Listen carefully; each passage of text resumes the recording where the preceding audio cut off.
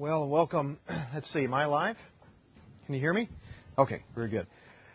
Thank you for letting me come here again this morning, be with you. James and I like to do a pulpit swap like this the week after VBS as sort of a token of our church's continued cooperation. So I'm going to be ending this at 10:35-ish, 10:40-ish, and then we're getting in our cars and running over to my church, where James is going to speak there. So pray there's no accidents or anything like impediments on the roadside.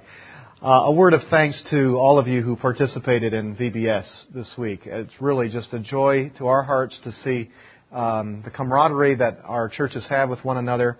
And we're really grateful for the sacrifice you guys are making in coming over to our campus to help out with that. We realize that there's little opportunity for numeric growth to occur for your church in coming. Not many of the kids are going to get on a bus and come all the way down the Cornerstone, but we trust that the Lord will enrich your hearts and grow you in other ways as a result of your service to us that way.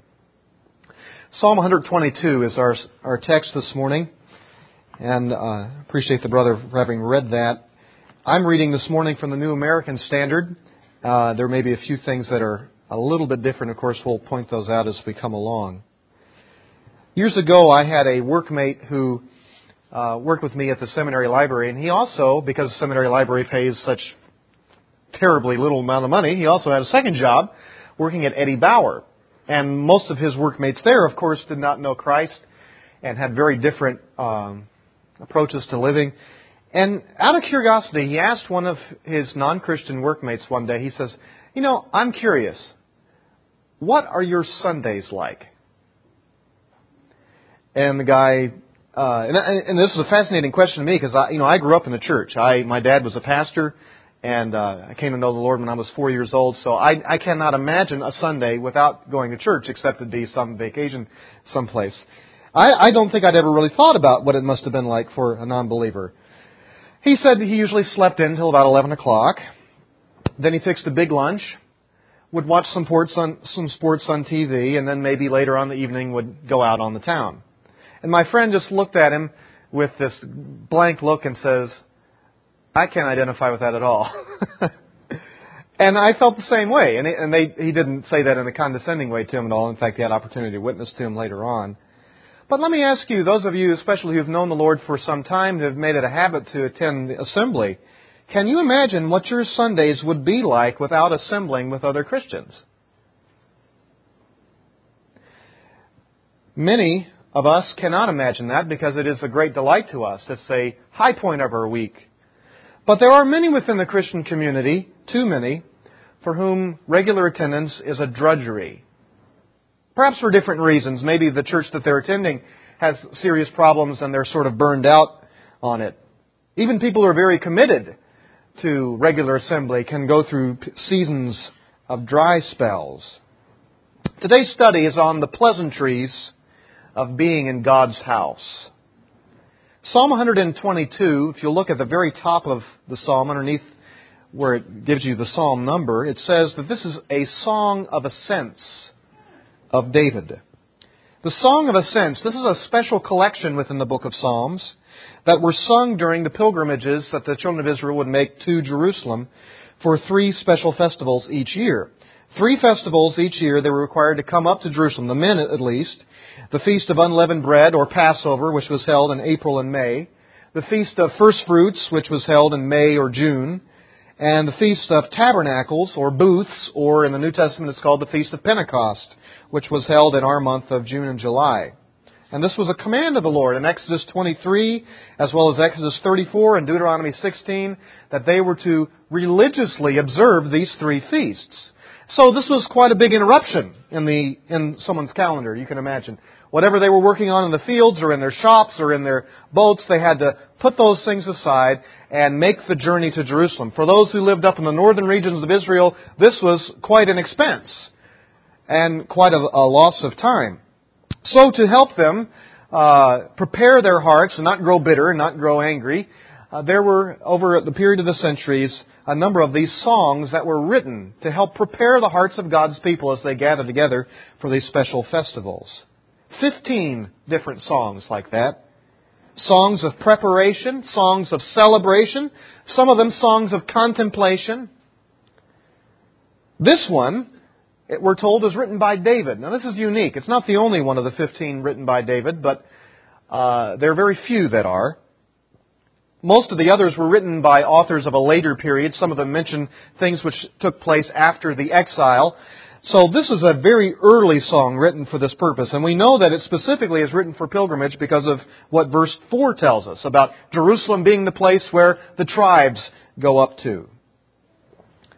Now, this psalm, which was read in your hearing just a moment ago, is made up of 3 different sections or movements, and each one has a different emphasis. Verses 1 and 2 emphasize the joy of being together with God's people. Verses 3 through 5 emphasize the unity of God's people. And verses 6 through 9 emphasize the peace that is to be among God's people. And what I see in this psalm and these 3 movements are 3 components that make God's house a place of joy and peace. Components that we need to have in our churches. Now, of course, this psalm is written in the context of an ancient people, ancient Israel. And there are a number of things that are different between us and Israel. We don't have a holy city. We don't have a holy building. We don't have a special religious calendar. These things are different. In the New Testament era, there is no holy place. The Lord Jesus taught that the day was coming, and yes, had come, in which people will not say, should we worship in Jerusalem or should we worship in this hill? But that God would be calling upon people everywhere, wherever they are, to worship Him in spirit and in truth. And so no more special places, no more special times, at least not on the grand calendar schedule. But we do have the same God. There are principles of praise, I think, that underline the specific Israelite context of this psalm. And we'll attempt to explain this psalm as it would have been received by an ancient Israelite, and then, without spiritualizing, we'll draw out the spiritual principles that underline this psalm and continue on to our own day. So let me give you, by way of preview, 3 points. Firstly, this morning, God's house must be a place of celebration. Secondly, God's house must be a place of unity. Thirdly, God's house must be a place of prayer. Let's look at verses 1 and 2 and we see the first of those 3 points mentioned. God's house must be a place of celebration. I was glad when they said to me, let us go into the house of the Lord. Now look at David's joy. You can't help but read that with a smile on your face. David anxiously anticipated these special times of gathering. And please note that David's worship was not just a personal, individual, separated from everybody else sort of thing. But there are certainly many psalms that are very individualistic. My heart crying out to the God, God hearing my voice and answering my prayer. But worship for David was not limited to himself. Look in verse 1. Look at the plurals. When they said unto me, let us go into the house of the Lord. Verse 2. Our feet are standing within your gates, O Jerusalem. David lived in Jerusalem all the time. But there was something special about the gatherings that made that city more alive to him than ever before. As a pastor, I can sort of empathize with this. I spend my entire week thinking and praying and working for our church, and much of the time on our church campus. But for me, the whole week climaxes in the Lord's Day. Because the church is not the building, the church is the people. And the delight of seeing God's children gather together and fellowshipping and worshiping and serving one another, and are jointly rejoicing together in God's truth. David was not one who was afraid to join in with the masses in worship and praise. Remember the story in 2 Samuel chapter 6 when the Ark of the Covenant was being taken from Kiriath Jearim, being brought over into Jerusalem for the first time. And David himself leads the procession of the Ark toward Jerusalem and starts dancing shamelessly in front of the whole congregation. Took off his royal ephod and left in just common clothes. And his wife says to him, "What a fool you made of yourself. You're the king." But David looked forward to being with God's people of all status and stripe and age and worshiping God. Let us go into the house of the Lord. This is suggested to a number of scholars that perhaps David joined others in going outside the city of Jerusalem, meeting the incoming pilgrims and joining them in celebration, and then returning back into the city in one great procession.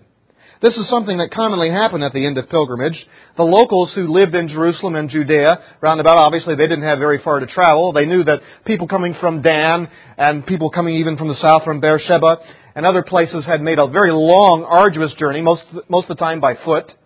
And so to give them a great welcome, the locals would come out of the city and greet the pilgrims as they came and sing songs to them and pronounce chants toward them and build up the anticipation of coming into the city. In fact, we see an example of this in the Gospels, in the Passion Week of our Lord Jesus, in the triumphal entry. The people being out there, out on the roadside, out in front of Jerusalem, that was a very common thing. What was different about it was that word had passed around to all these folks that Messiah was coming. And so their chants were louder and more extolling, in fact, proclaiming that the Savior had come. David is so thrilled at the opportunity to join with God's people in praise. I suppose we ought to ask ourselves, how much anticipation ought we to have for the regular gathering of God's people?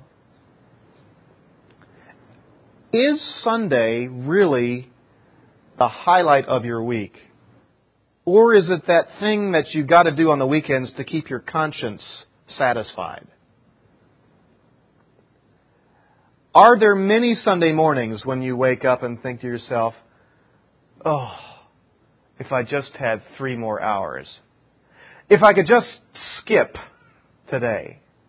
Maybe I can skip one Sunday a month." And you start to rationalize your participation in the assembly. Or do you awaken on Sunday morning excited at the thought of joining together with God's people, together forming the temple of God and singing with joy in your heart to Him? So what if you don't have a grand building? You don't have a cathedral. You don't have a great big choir or what have you. We have a grand God. The greatest thing about going to Jerusalem for these feasts was not seeing the tabernacle and the temple and the priests and all their outfits. That was spectacular, and it was intended to point to the solemnity of what took place there. But the greatest thing about Jerusalem was the God of Jerusalem. That was their real joy. And that, beloved, ought to be our joy today. God's house must be a place of celebration. Do you note in verses 3 through 5? God's house must be a place of unity. These verses describe what is so great about Jerusalem when these folks thought about it. The focus here is on the unity of the city in worship. And we see in verse 3 that unity illustrated in the very construction of the city. Jerusalem, that is built as a city that is compact together. Have any of you been to Jerusalem? Okay, a couple of you.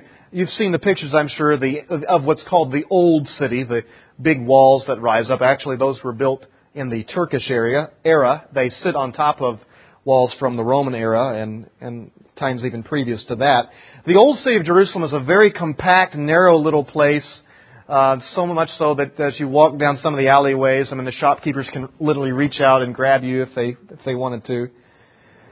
Compressed housing. There's an automatic sense of community in a town, in a city like that.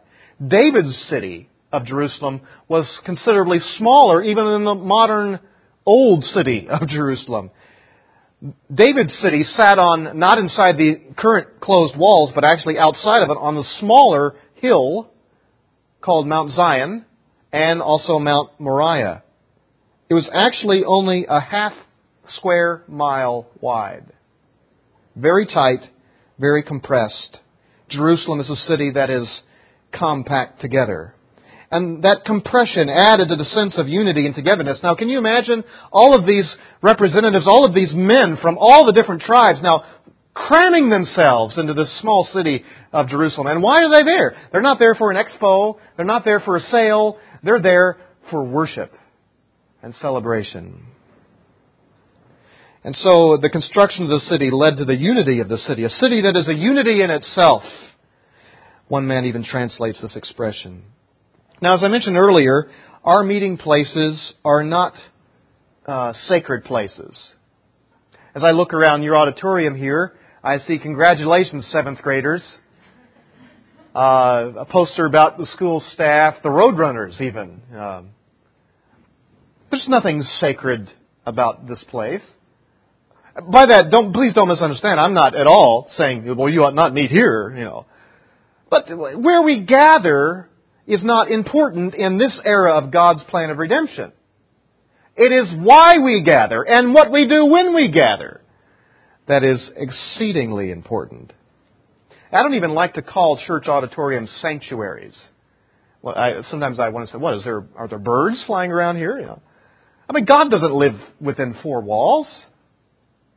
In fact, what's the Apostle Paul teaches is that we, God's people, plural, we are the temple of the Holy Spirit. And we ought to be careful how we build onto one another, for we will give an account, and we will see what every man's work will be when it is tried by fire.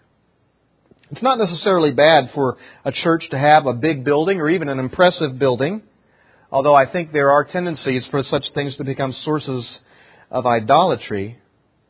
But it is exceedingly important for the spiritual structure of God's people to be strong and beautiful. Church buildings may be beautiful, but if the relationships of the people within it and the ministries within it are falling apart, then the focus is wrong. The unity of God's people in David's day were illustrated even in the construction of the city. Verse 4, we see that the unity was experienced in the fellowship of worship.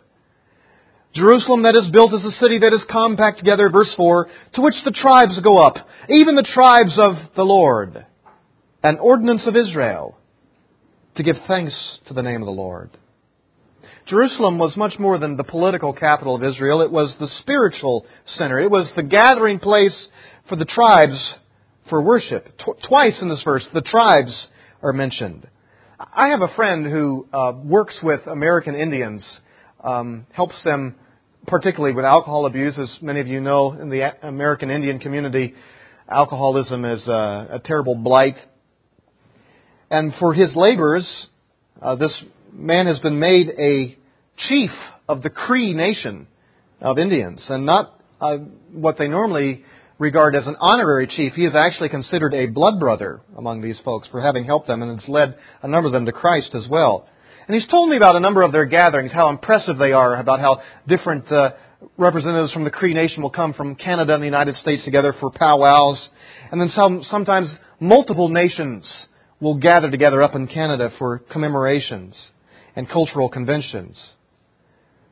But beloved, the gathering of these tribes together here in verse 4 is not for a cultural convention. What brought them together was not so much their blood connection as it was their spiritual connection. Who are these tribes? It's not just the tribes of Israel. Look how they're described. These are the tribes of Yahweh. These are God's people. That's what united them more than anything else. What is it that brings us together in places like this each Lord's Day? Is this a club? Is this, some sort of just recreational group that you go to every week? Of course not. I tell you what, if it weren't for Christ, I tell my church this occasionally, not too often because I don't want them to misunderstand.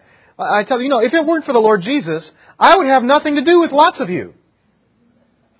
I don't mean that in a condescending way, but just there's some people within my congregation I have virtually nothing in common with, except one very, very important thing: Christ Jesus. And that's what makes our assembly so different from anything else that's in the world. It's not our common interests in sports or politics or lifestyle. The thing that unites us is a common interest in the Savior's blood. I'm so glad to see the diversity that God has brought within the body of Christ. That it is not... initially, there was concern that it would be just a Jewish thing, but it became very clear, no, it's not just a Jewish thing. It's not just an American thing. It's not a European thing. It's not an Asian thing. It is God's work. And God bringing people together of every tribe and nation and tongue to profess that Jesus Christ is Lord. We're told that this gathering of the tribes was, the New American Standard says, an ordinance for Israel. This is a difficult Hebrew expression. The most literal rendering is actually found in the King James Version and the New King James Version, which read as, they gathered to the testimony of Israel. Now that could refer to one of two things. It could refer to the fact that when the Israelites gathered together, that they would be giving testimony about God and His faithfulness and His goodness, as those feasts reminded them, made them think of the ways that God was good to them. That could well be. Or it could be that rather this is a testimony or a commandment that the Lord had given to them that they should assemble these 3 times a year. And that's the way that most of our versions translate this expression. And so the New American Standard has this is an ordinance for Israel. Or the English Standard Version, this is what was declared for Israel. The NIV, according to the statute given to Israel. Now, exegetically, interpretively, it could go either way. Both are clearly true. Whosever's testimony is mentioned in this phrase, though, it is very clear whose testimony is mentioned in the next one. This is the reason they gather together, to give thanks to the name of the Lord. Now, don't just pass over that quickly. This Hebrew word, thanks, is a very misunderstood word. When we think of giving thanks, we think of me inside my heart all quietly, thanks God, you know. The Hebrew word todah does not refer to personal, private thanksgiving within my heart. This is a word that refers to public acknowledgement. Publicly giving thanks. In fact, it's impossible for todah to be given except in public. And that's why you have statements like that. Let me read to you Psalm 6, verses 4 to 5. Listen to this. Return, O Lord, rescue my soul. Save me because of your loving kindness. For there is no mention of you in death. In Sheol, who will give you thanks? Now, sometimes we read verses like that and we think, wow, it sounds like David and the rest of those guys didn't believe in an afterlife. But that's not the point. The point is, David says, if I die, God, I will not be able to come into the assembly and give public acknowledgement for what you have done. In the grave, there's no public acknowledgement. Oh yes, in heaven there may be, in God's presence there's praise for sure. But as far as me and my flesh gathering together with the rest of God's people, if I die, I cannot give todah anymore. And so, when this verse, back here in Psalm 122, giving public acknowledgement to the name of the Lord. Thanksgiving is not something we ought to keep to ourselves all the time. It's good for us to have opportunities within our meetings, whether they be small groups or large groups, to have opportunities to rise up and speak and say what good things the Lord has done for you. Because then other people realize that's not, what I experience is not just my own personal experience. God's at work in many different lives and accomplishing His great purposes. Their unity was expressed or illustrated in the construction of the city. It was experienced in the fellowship of worship. Verse 5, their unity was expressed in the practice of justice. Now here especially is a place where there's going to be a difference between Old Testament Israel and the modern church. Look verse 5. For there, that is in Jerusalem, there thrones were set for judgment, the thrones of the house of David. When these tribes gathered together 3 times a year, doubtless there would be perhaps families or even whole tribes, certainly individuals who had conflicts with other people who were gathered there. Conflicts over property rights or watering rights or sales that had gone bad or what have you. And what a terrible thing to gather together for worship and have bad blood between your blood brothers. And so that worship would not be distracted by conflict this way, we're told that the royal courts were open to settle disputes so that there would truly be unity amongst God's people. Such cases were are described being handled by the royal courts in 2 Samuel 15 and 1 Kings chapter 3. You could take a look at those later on if you like. Now, surely when we come here into your assembly place, when I come to my assembly, we don't have royal courts, do we? Here's a place where the church today is very different from the kingdom of Israel. As a church, we don't have courts. In fact, theologians refer to the church age as the interregnum, the period between the physical political kingdoms. There was the kingdom of Israel in ancient days where God mediated His rule. There's the coming kingdom of our Lord Jesus Christ in the millennial reign. But now we don't have that kind of political, social structure like they had in ancient days. And our church councils and things like that, none of that is equivalent to these sorts of courts. But, is it not true that we ought to be able to come to God's house, to come to those who are gifted with wisdom, to come to the leaders of the assembly and have our problems sorted through? If there's any place that people ought to be able to come to have their problems dealt with, it ought to be Christ's church. Now please, don't think by my saying a statement like that I'm saying that Pastor James and Bob and Bent and anyone else who stands behind this platform, or even myself, that, we have all the answers, come to us and we'll sort through everything real quick and tidy for you. That James knows very well that just doesn't happen. There are many, many complexities to life. Things are difficult often. But collectively, as God's people, we ought to be able to pool together wisdom and resources, if not within the elder team within a particular church, then to network with other churches and to help people solve their conflicts, to mediate tensions, to sort through difficulties that they're going through. Did not the Apostle Paul chastise the church at Corinth because some there in the Corinthian church were actually going to the secular law courts to have their disputes settled? And Paul asks them, what are you people thinking? Don't you realize that in the age to come that you will be given jurisdiction over angels and you can't settle the simplest little things yourself? Much better it is to come to the assembly and to seek help. And while a church council or an elder board does not have perhaps the legal ability of a modern court, there is nonetheless the gifting of God within a local assembly to help people sort through things. And so I encourage you, beloved, not to allow tensions, conflicts, disputes with each other to soil and spoil this fellowship.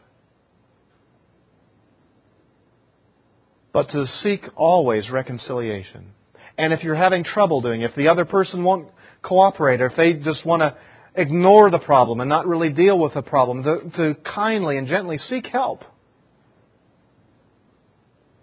And that you also pray for your shepherds, that God would grow them in wisdom to sort through such things, that there truly may be a joyful peace in God's house.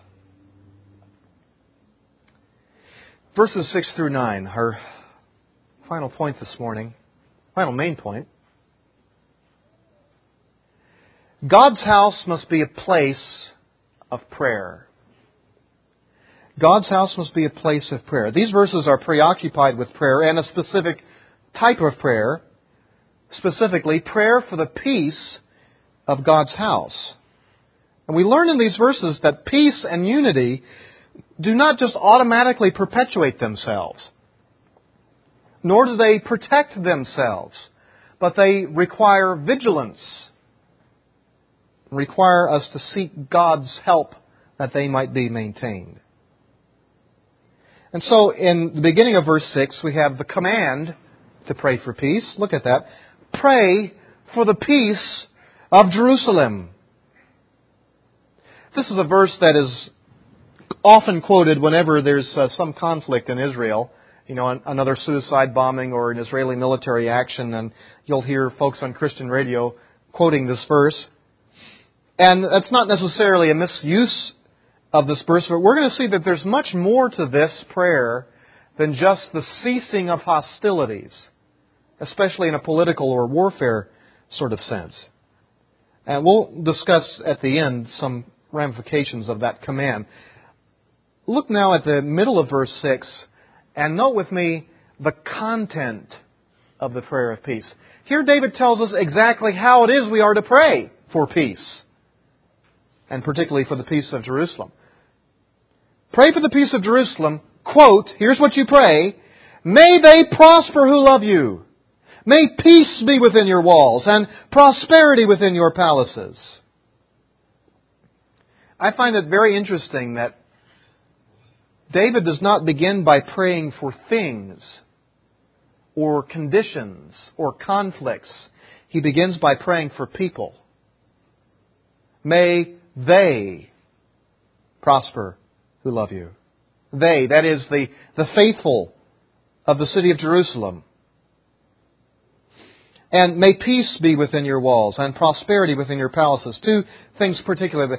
Peace is shalom, and the word for prosperity is shalwa. Shalom and shalwa. Pray for shalom and shalwa. Peace and prosperity. Or, I think a better way of rendering this, peace and security. Now please understand, peace, don't limit that in your mind to think that it just means protection from war or the cessation of hostility. It is much broader than that. Clearly, some of that is intended. There's a reference to the palaces and to the walls. These are, at least the walls are defensive structures. But the focus is not so much on what's taking place outside the city as attack being placed upon it, but what's taking place, notice this, within the walls, within the palaces. It is not just an external peace, but a true internal peace for the city that is being prayed. Peace, shalom, wholeness, everything being as it ought to be. You know, why do Jews greet one another with shalom and the Arabic equivalent salam? And because the idea is more than just being free of conflict, but is let everything be whole. Everything as it ought to be. You know that our English expression, hello, have I shared this before? I don't remember if I have. Hello? You know where that comes from? It comes from an old Anglo-Saxon expression from the word whole. Be whole. May everything be as it ought to be. Peace. May everything be as it ought to be within Jerusalem. And then this term, prosperity. We saw, may they prosper who love you, and then prosperity within your walls. Now I need to say a word about this because this is a verse which a lot of people would like to sort of rocket off into prosperity teaching and say, see, here it is in the Scripture. God wants you to be healthy, wealthy, and wise. And if you send me $19.95, I'll send you this prayer cloth, and you can become that way. It is true that the Old Testament does contain promises to the Israelites of physical prosperity, financial prosperity, that their land would be flowing with milk and honey. But please note that those promises are always attached to the promised land of Israel. It is a geographical promise. Now, I don't know. I've looked in my New Testament pretty good, and I can't find any New Testament promises to me that I have land privileges. I don't have any. God's not made any covenant with me to guarantee that my garden will grow every year. No, that doesn't happen. This is part of the difference between God's Old Testament dealings with His people and His New Testament dealings. God dispensed His rule one way in this dispensation, and He dispenses it another way in the current age in which we live. But having said that, Financial prosperity does not exhaust the sense of this word either. In fact, in some places, the notion of prosperity is not really the proper English word to draw out the nuance. Prosperity and peace are here coupled together almost as synonyms. Things being as they ought to be. The richness of peace. Having the leisure to not be concerned about fightings and conflicts and the like. And so this is why the New International Version and the English Standard Version translate the word prosper and prosperity as security. May they be secure who love you. And I think this is an appropriate rendering. My family is half Arabic. My dad's side came from Syria. And my grandma had an expression that she would use occasionally. When something was good, when something was pleasant, she'd say, Tachet el Habina. Now, when I went to Israel and I met various Palestinians and bus drivers and what have you, and some of them would recognize some Arabic features, mustache and, dark hair and all that. And so I'd start throwing out some Arabic at them, just to see how bad I was. And none of them could understand what I was saying. And I said, Tachet el Dina, under the fig tree. That's what it was. Under the fig tree. Grandma would say that whenever something tickled her or was pleasant. Because in that part of the Mediterranean world, to be able to go in the afternoon and sit in your backyard underneath the fig tree with its thick leaves and lots of shade was something of a pleasantry, a luxury. Things were at peace. And so we find even references in the Old Testament to this sort of thing. In Micah chapter 4, verses 3 to 4, listen to this. Talking about the millennial kingdom. He will judge between many peoples and render decisions for mighty distant nations. Then they will hammer their swords into plowshares, their spears into pruning hooks. Nation will not lift up sword against nation, and never again will they train for war. Each of them will sit under his vine and under his fig tree, with no one to make them afraid. For the mouth of the Lord of hosts has spoken. That's the sort of peace and security that is being prayed for in this psalm. Not so much rolling in luxury as it is resting in peace. Well, ought we not to be praying that way for one another? Not so much in our physical, financial, social conditions, but that within our church, that when we come into church, we're not always like we're on guard, on edge, not able to relax because there's unresolved conflicts and tensions that have not been dealt with. You ought to regularly pray for your church that this sort of peace and wholeness would be known. And you say, well, Pastor Scott, we have got a pretty good group here. I mean, we've got our small groups. We're going to go play football this afternoon or whatever, and we get along pretty well. Do not take that for granted. I'll tell you, our adversary loves to sow discord within the assembly. You pray fervently for the peace of God's house to be maintained. Look with me, please, verses 8 and 9, at the motivation for the prayer of peace. We've seen the command for it, the content of it, the motivation of the prayer for peace. For the sake of my brothers and friends, I will now say, may peace be within you. For the sake of the house of the Lord our God, I will seek your good. Your good, that is Jerusalem's good. He's speaking to the city. David's prayer for peace has a twofold motivation. For the good of the fellowship, my brothers, my friends. And again, not just his physical blood brothers, but his spiritual brothers. For the good of the fellowship, and the last verse shows us it is also for the glory of God. For the sake of the house of the Lord our God. God's name is at stake in the unity of God's people. And what does it say? And what does it say? When people within the church are at each other's throats, can't settle their differences, can't overlook small things when they ought to be overlooked, won't go to seek help or agree to receive mediation when they have problems, what does that say about God's workings? What sort of shame does that bring on the name of God? And so for the sake of the house of the Lord, which here is sort of a metonym for God Himself, we pray this way.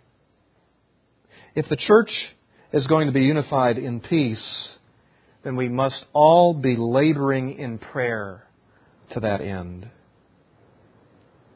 Your church may be fairly free of disputes, but believe you me, it does not take much for that to change. Never forget that the assembling together of God's people, that this is God's house, not so much yours. I know one pastor who says he refuses to refer to his church as my church. He says, because it's not my church. It's God's church. And I don't want people to misunderstand and think that I own it or that I run it. Now, yes, in the sense of association, is this your church? Yes. But, beloved, it is not your church in terms of ownership. It is Christ Jesus. And so for the sake of your brothers and sisters, and for the sake of your Savior, you should be given over to this sort of regular prayer. Strife and conflict in God's house mars His reputation. 3 components that make God's house a place of joy and peace. We've seen God's house must be a place of celebration. God's house must be a place of unity. God's house must be a place of prayer. And in particular, prayer for the previous 2 things. I'd like to conclude with some comments on praying for the peace of Jerusalem. I think there's a twofold lesson for us in this psalm. I think it is good for us, yes, as Christians here in America, to pray for the literal city of Jerusalem, because we know from the Scriptures that God is not done with the people of Israel, nor is He done with the city of Jerusalem. It is a most unique city within the world. It is the only place of real estate that is to one day become the center for worldwide worship. So let me give you 3 means or ways to pray for the peace of Jerusalem. Number 1, and this is the most commonly understood way, pray for peace to win out over hostility. God is not one who delights in bloodshed and death and suffering. And in fact, the Old Testament tells us that God pronounces a blessing on those who bless His people, Israel. So we ought to pray for the city of Jerusalem. When you hear of things in the news, it is wholly appropriate for you as a Christian to pray that way. Now let me quickly say, that does not mean that you as a Christian are required to unilaterally support everything that Israel does. Does Israel ever make mistakes? Does Israel ever go too far? Are they ever unjust? Well, sure they are. Now, let me ask you, Old Testament prophets, were they pro-Israel? Yes? Yes? Yes? Yes. Of course they were. Did they ever speak out against what Israel did? Yes. Oh, very vehemently. Very strongly. But they spoke those things for the good of Israel, not for its harm. So, I'm not saying that you need to be blindly supportive of Israel. That's not what I'm saying. But to nonetheless pray for that place of the world upon which God has His eye. Secondly, pray for Jerusalem to turn to the Prince of Peace. This is an often neglected part of this in modern evangelicalism. The only time there will be real peace and wholeness is when there is a genuine spiritual peace that this psalm focuses on. Don't forget, the focus of this psalm is not military, political peace. It is spiritual peace. And the only way today that the inhabitants of Jerusalem, be they Jew or Arab, will truly know lasting peace is by coming to know the Prince of Peace. Thirdly, pray for the return of the Prince of Peace. Pray for the return of the Prince of Peace. That's really when the enduring, lasting calm will come, isn't it? You know, there may be successful treaties and who knows, this roadmap that's been laid out, it might actually work for a while, but not forever. The only ruler who will ever come to bring an enduring peace to that place is the one who comes and brings the new Jerusalem, the holy city of God. Now let me make one last level of application. And it's something that I've been stressing throughout this message. That we as God's people today, as the church, ought to be a peace-loving people. And it ought to be so evident within our churches, the way we interact with each other, the way we care for one another, the way we confess things to one another when we've wronged one another, the way we grant forgiveness. That ought to just permeate our assemblies. The church, you see, even though this is the interregnum and we don't have a political kingdom structure here on earth, the church is supposed to be a foretaste of what the kingdom on earth will be like. People ought to look within the church and say, that is what God's grace is doing in the world. That's why Paul calls us heirs of the kingdom. We are people of the future. And so we ought to live. The world should be able to look at our lives and at our assemblies and see something of what is yet to come. And to do that, friends, we cannot just pull ourselves up by our own bootstraps. We must give ourselves to prayer and commit ourselves to loving and delighting in our God together in peace. Father, we thank You for the Word. We thank You for its relevance. This psalm, which is nearly 3,000 years old, though written to a different people and a different context, speaks so beautifully to us. And God, we recognize that within our own hearts that we are not a peace-loving people, that we are prone to conflict and strife and selfish dissent. And we so badly need the workings of Your Spirit, the outpourings of Your grace in our hearts, to make us like our Lord Jesus. That's what we desire, our God. And so we pray, our Lord, that You would make this assembly and all of Your houses a place of peace. We have delighted in You this morning, our God. You are a great God. We are glad to have come here today, for our feet to be here. We rejoice in Your glory and Your grace. We pray in Jesus' dear name. Amen.